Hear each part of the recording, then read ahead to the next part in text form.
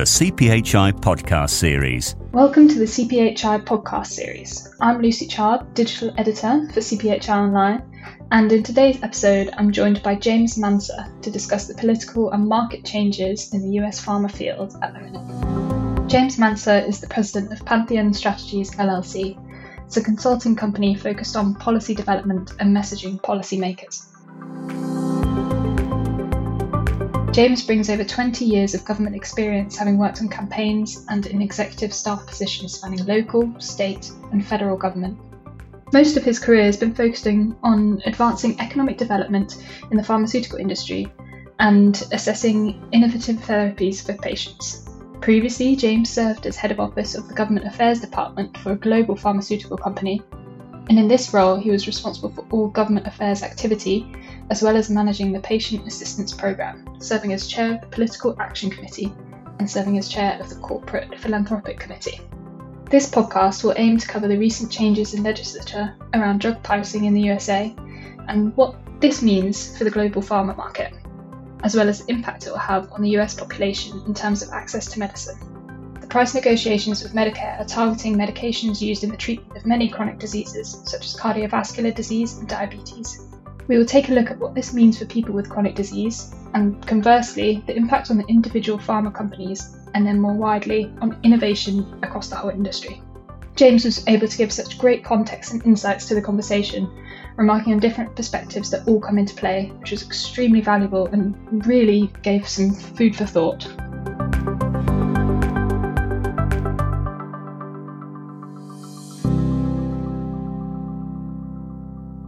So thank you, James, for joining me today. We'll just jump in straight with the first question there then. Just to give everybody a little bit of background and get everyone on the same page, could you please give an overview of the US pharma market? Sure, and thank you for having me. So as background, as we look over time at where the pharmaceutical industry plays a role in overall healthcare in the US, it's about 10% of every dollar, and it's been that way for decades in the US. However, if you go back around 10, 15 years ago, some of the therapies that were coming out were actually cures as opposed to just treating a disease or treating a condition.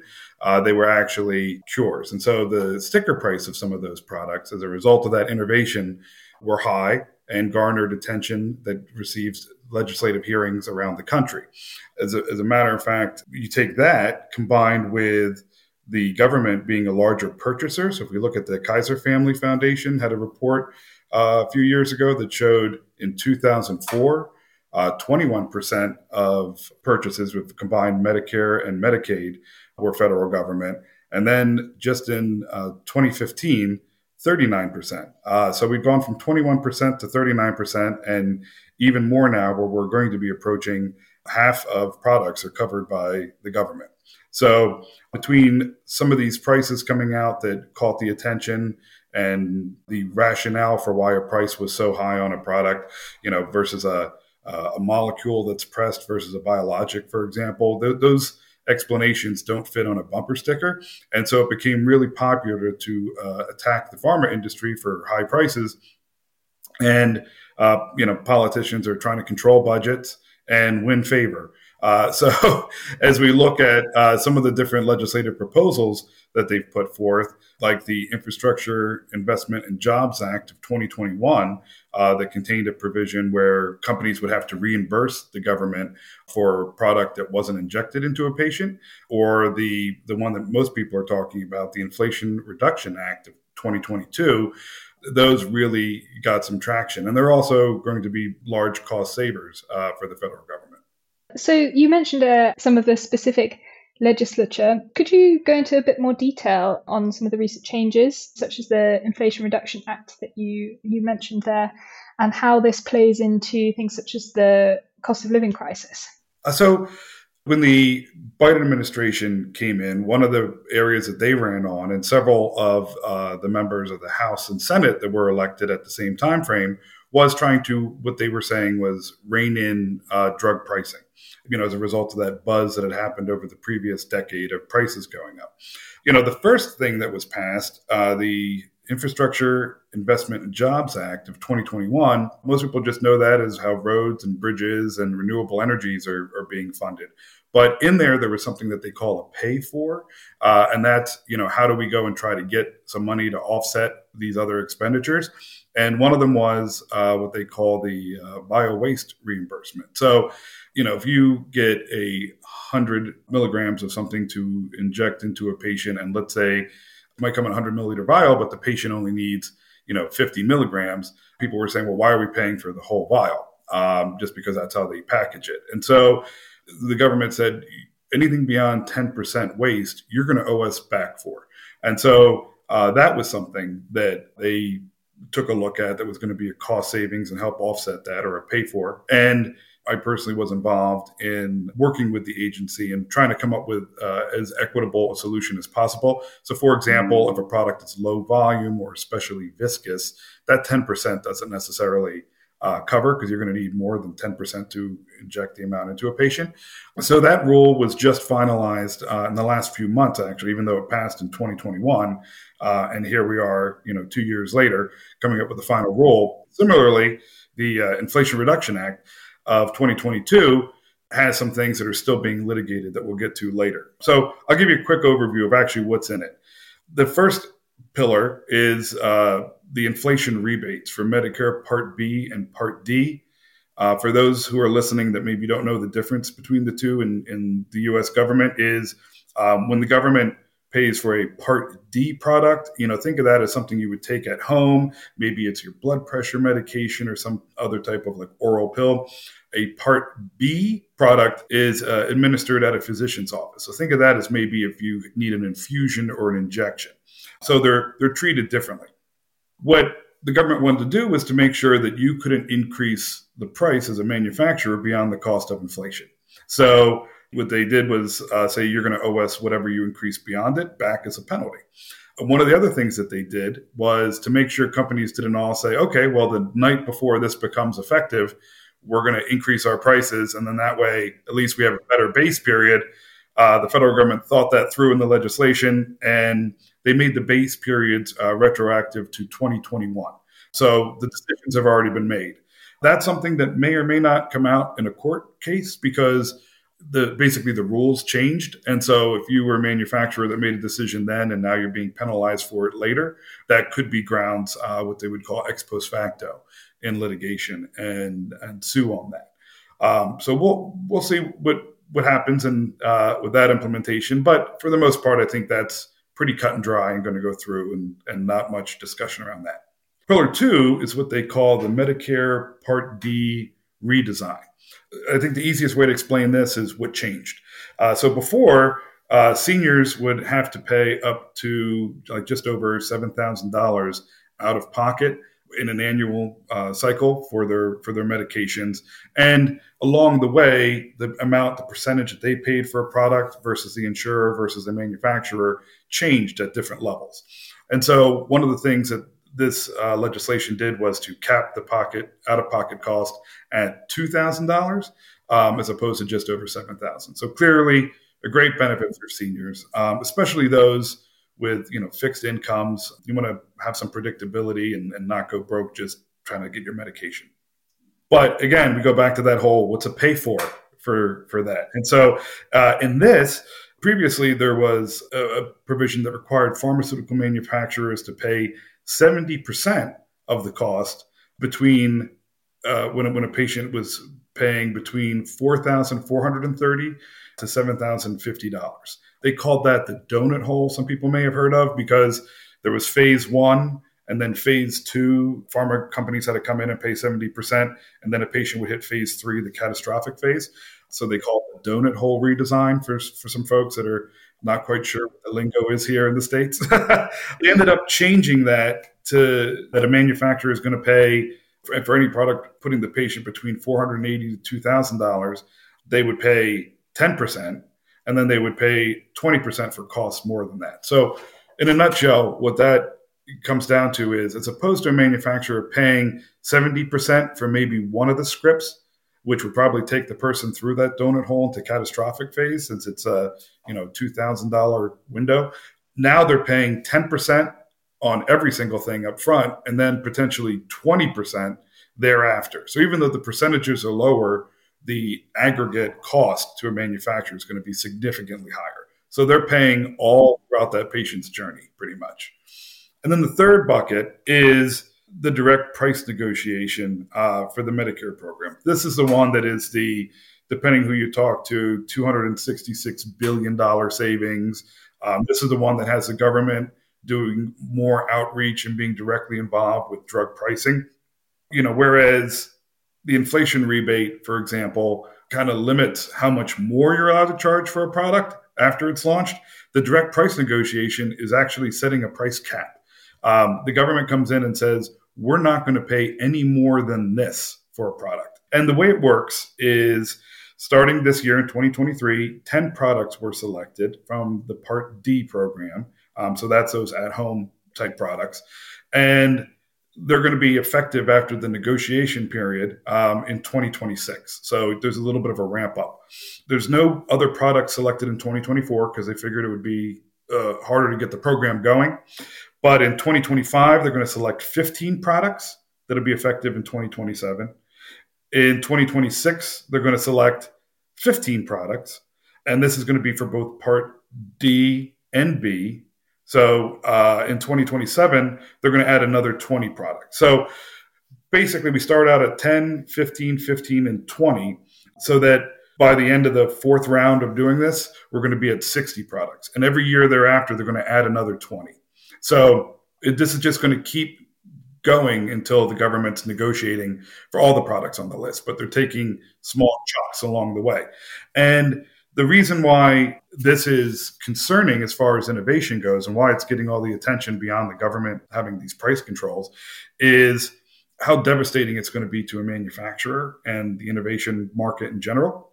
So if your product's been on the market for 9 to 11 years, you're going to only be reimbursed for 75%. The government's going to give you the ability to do that. So basically, you're paying a 25% discount. If your product's been on the market 12 to 15 years, then the maximum the government would pay is 65%, right? So now you're down to a 35% discount. But here's the kicker. If you've had a product that's been on the market for more than 16 years, doesn't have generic competition or anything, the maximum they'll pay is 40%. So there are a lot of specialty products or products in rare disease states or things that are actually averting people having to have more costly and more damaging surgeries that the government's now going to say, we're only going to pay you up to 40%. So if the government is 50% of the business and they're only going to pay you 40%, then 50% of your business is losing 60% of your revenue. That's going to be catastrophic for companies trying to fill that hole. Yeah, absolutely. I actually just want to pick up on something you said just there about in terms of medicines for more rare diseases. I've spoken to quite a few experts in rare diseases, and one of the things there is that those are often the medicines that need almost more support because they're a lot less well known, they're less in the public eye, you could say, than like more well known diseases. So they don't get necessarily all that like funding, and they struggle with things on like trials and things like that. So that seems like that would be quite a big hit for those kind of medications and the drug companies making those. That seems like it could potentially be very detrimental to the patients. Yeah, and that's a very good point that you brought up, to try to make sure that innovation wasn't completely disadvantaged in this process. There was an exclusion for orphan drugs. So if you have an orphan indication and approved for one rare disease, then you'd be excluded as a manufacturer from this list. Same thing for plasma delivered products with less than $200 million in annual Medicare expenditures, or for Part B or D products that were less than $200 million. So they did try to make a carve out for some of those smaller products, but at the same time, if you have oftentimes manufacturers try to seek other indications or reformulations of a product. Well, if you're being excluded from the list for having one indication, but then you go and you try to have it for another rare disease or another indication, and that puts you back in the crosshairs again, it may disincentivize you wanting to do that. That's quite a tricky situation to be in. I guess it's one of those things, there's no catch-all solution really to ensure that that kind of thing doesn't happen. So in terms of the wider impacts of this, you've discussed how it can affect the US market, but what influence will these changes have on the global pharma market? Do you think we'll be able to see those changes and what impact that has on a more widespread scale? From an innovation side, there is a lot of innovation done here in the U.S. that then, once a product is created, is then either manufactured or distributed around the world. And so, anything that has a chilling effect, which, as we discussed, especially if you have a product that is, you could lose suddenly 60% of your revenue overnight, that has a chilling effect on innovation and the desire to take risk in the United States. And also, I think anything that has uncertainty. So, the Trump administration had their priorities that they were trying to advance around drug pricing. The Biden administration came in with the new Congress and had their own priorities. And so I think any manufacturer anywhere around the world, until there is some predictability, you don't want to take large, costly risks. So I think an innovation argument, that's going to be impactful. And then also in some countries, like in Canada, for example, when they take a look at how they will pay for a product, they look at a blend, or the goal is to try to take a look at a blend of what prices are around the world. The U.S. market, especially for some of those products that the government will cap at 65% of the average manufacturer price or 40% of the average manufacturer price, that's going to also impact not only innovation, but pricing in other countries as well, as they look to the U.S. and try to figure out what the average or appropriate rate to pay for a product. Yeah, like benchmarking sort of thing. Exactly, yes. Okay, yeah, that's really interesting. Yeah, it definitely will have some more far-reaching effects. So how will this impact the people? I know we touched on this maybe with the rare diseases, but if we talk about some of the other diseases and things like that it's going to influence, how will this actually impact people's access to medicine? In the one sense, the immediate benefit is for seniors, especially as we discussed, having that amount capped at less than half of what it was before. And I think that is a wonderful thing. However, I do think when it comes to the potential for individuals that aren't part of a federal government purchasing program, this isn't going to really impact them beyond the fact that a product may not be available. One of the things I didn't mention before is because this was such a partisan issue in a nearly 50-50 Congress, it had to pass using a legislative procedure called reconciliation. I'm not going to bore everybody with what that is, but essentially, if you don't have more than 60 votes in the Senate to pass something, you basically have to pass something that only impacts how the government uses its budget. So it's not a policy issue, it's a budget issue. And as a result, this doesn't say that every entity that purchases pharmaceuticals is either going to get that, 75, 65, or 40% AMP cap. That's only for the federal government. So for those that aren't eligible for Medicare, for example, if you're not a senior in the U.S. and you're, somebody, my age who's, using a private plan, it's really still up to the plan and the negotiation between the manufacturer and the distributors along the way, the wholesalers, you name it, to come up with a price. And so there's a potential where if you're going to lose, 50% of your revenue that was coming from the federal government, you need to make that up somewhere, seeing, potential price increases of the public market. And that's going to be a really interesting thing to see how that plays out over the next few years, because you might owe the federal government money back if you increase prices. But if you're a company that your particular product is only doing 10% of the work with the federal government versus a product, let's say a cholesterol or osteoarthritis type product, that's not a very senior specific product, you might say, okay, well, I'll take the price increase and I'll pay the U.S. penalty as a cost of doing business, but I'll make it up to the private sector. And so that just, again, goes back to, anything that's adding complexity and confusion in the marketplace is just, I think, not good for people accessing medication. And so on the one hand, it's good to give this access and it's good for the government to save money. But I think the long-term effects haven't really been seen yet. And I think that's where we're going to run into some issues.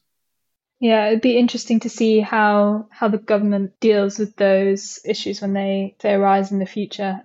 We've talked about a few of those more common diseases in a slightly older population, and we've seen that for the drugs that have been initially named in the drug price negotiations, those first 10, those are drugs that are mostly seem to fall into this kind of category. So they're for the chronic diseases like cardiovascular diseases, diabetes.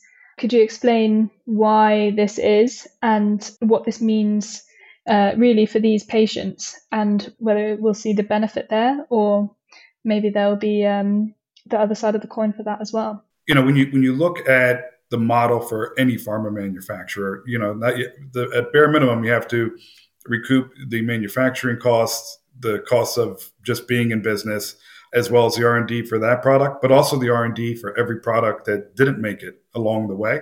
And so as we see, some of these new products that have been coming out onto the market for the treatment of blood clots or heart failures or Crohn's disease, the chronic kidney disease, these were the types of products that were selected in the first 10.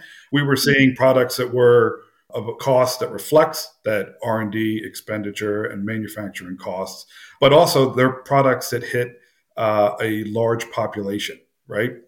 Especially as we take a look at the more senior population. And so when the government is looking at this list, I think that, the first thing that if I were them, I would do was to sort it by what are we spending the most money on, and then remove all the products that haven't been on the market that minimum 9 years, right? That we can't negotiate with anyway, and then take a look at that list and just try to figure out how can we get the greatest savings the fastest, right? This is like, any person, if you're looking at, do I pay off the car loan or the credit card with my limited money this month? I'm going to go after the thing that has the highest interest rate because, I want to make sure that I can save money. That's what the government's doing. They're going after the things that are going to be the most costly. An all too familiar analogy. For all of us. So I think that in this first round, we see things that are innovative, but also hit a very large population. As we go through and see that 15 and 15 and then 20 added, I think sooner than later, we're going to start to see some of the products that maybe not as many people are taking, but are so innovative or so difficult to manufacture. Some of your oncology medications that, probably in round 2 and round 3, we're going to start to see a little bit more diversity and not things that are, diabetes, chronic kidney disease, things that might have a larger population. You might see rare cancers that have more than one indication that could be eligible. Yeah, that makes sense.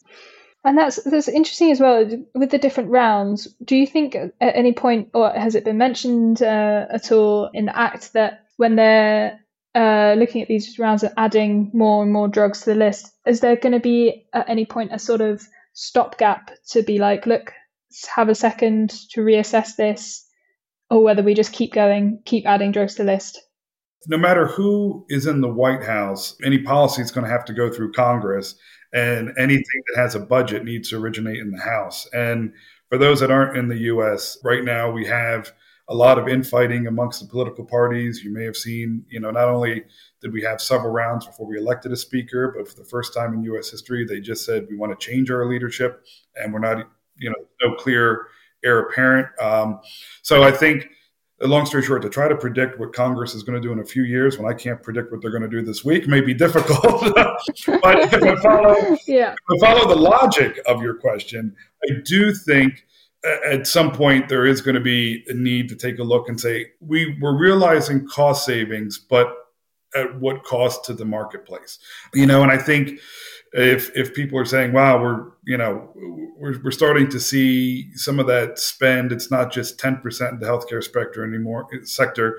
We're now down to 8% there, but we're seeing increases in surgery or inpatient treatments and whatnot as a result. That may or may not play a role in it. I also think a certain economic point of this, as you mentioned, the U.S. is a global leader in pharmaceutical manufacturing. And so if you're a company that says, maybe it's going to be so cost prohibitive, I don't want to sell my product to the federal government. If you don't participate in that program, you don't owe the discount. So maybe you're just going to sell ex-US, or maybe you're going to move your corporate headquarters, or, maybe your next plant you're going to build is going to be not here. And so I think there's going to be some considerations from an economic development perspective as well. And then I also think the question on this is to see how things are playing out from the patient side. You're going to have patient organizations that obviously are interested in trying to get things as low cost and cutting edge as possible for their patients. But if they also start to see that they're being adversely impacted, they may side with pharma and say, we need to do something about this. Yeah, there's so many options for how people are going to cope with the different changes, whether it's the companies and things like that. Like you say, it could be interesting to see whether companies do look to move their headquarters and things like that. And yeah, I suppose on that, what do you think that from the pharma company's point of view in regard to their future innovation and in general the future of the pharma industry, what's the wider impact of that going to be? What almost, I guess, newer trends even that this could end up funneling to? Yeah, that's very thoughtful. So for and this is just my opinion, but if we're looking ahead, I would say, one of the new trends may be, the problem that I think really got the attention as I started at the beginning of this conversation was these products were coming out with really high sticker prices, but they also were cures to diseases, not treatment of diseases. And people didn't like that. And it was harder to explain why it cost so much. And that, if you go and treat a patient at X dollars per year to manage something for their lifetime versus having a more significant investment in 1 year, but then not having to pay those annual premiums because you cured something, that's kind of in the weeds. It's not a quick bumper sticker argument. I think in the same thing, we're going to have companies now that are going to come out and say, well, if I can't increase the price of my product and I have 9 years so the government may want to negotiate and price cap me on my product, I'm just going to come out with an outrageous price because otherwise I can't recoup my R&D. And so it's interesting that the thing that they were going after pharma for, which was what they thought was inappropriately high list prices, now we're going to potentially see even higher ones coming out so that a company doesn't go under as a result of this. So I think that's one of the unforeseen things. And then to your point, from an economic development perspective, is a company that's, debating increasing manufacturing at one of their US sites or putting the new line in a country where there might be lower labor rates or more relaxed environmental impact. You don't have to worry about the recapture of the water, or the once through air systems or things like that cost U.S. manufacturing so much more, but also is a real gold standard for manufacturing.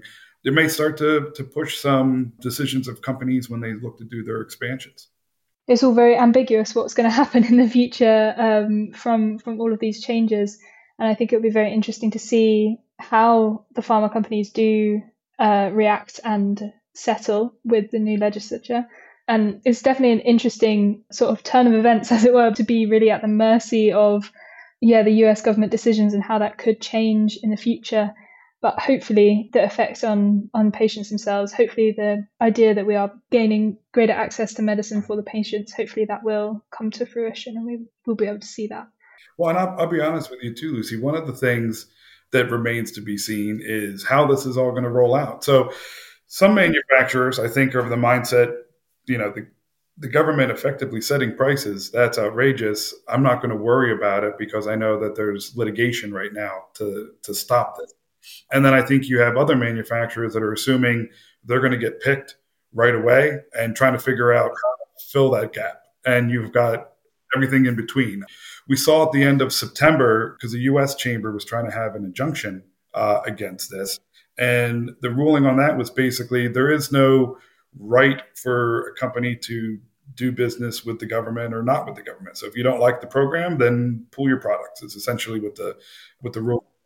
And so we saw, all these companies, I won't list them by name, but that were in round one here, this is the first 10, suing, understandably. But at the same time, since October 1st was the deadline to start negotiations with the government, they are effectively negotiating with the government while also suing the government. Yeah. So I think a lot will remain to be seen if they're successful, if this is struck down, if this is perhaps watered down in a certain way. That all is another variable in the process as well. But I think if I were advising any of the companies that are listening right now, I would go and take a look at your products, take a look at your data, probably 2022, 2021 government expenditures, and see where you rank compared to the others and how long you've been on the market, and try to come up with a ballpark of when you may or may not be selected for this negotiation, so that you can do right by your long-term planning, as well as, if you're a publicly traded company, your shareholders. Well, thank you so much, James. That was really, really interesting. Thank you for explaining all of the different elements that are coming into this very complicated market changes at the minute. And I think advice there at the end for the companies are going to be really useful. So thank you so much. Thank you so much. It's been a pleasure. Thanks again to James for joining me. I think this is such an interesting and, of course, topical subject with the potential for so many different outcomes. I think hearing about the politics, the business side of things, as well as the patient point of view is so valuable to understanding how the future of the pharma market will play out. If you want to listen to more, please follow the CPHI podcast series, available in all of the usual places, and sign up to the CPHI online newsletter for updates about more of our content straight to your inbox. Thank you all for listening. See you next time. Thank you for listening to the CPHI podcast series. For pharmaceutical news, webinars, events, and more, visit cphionline.com.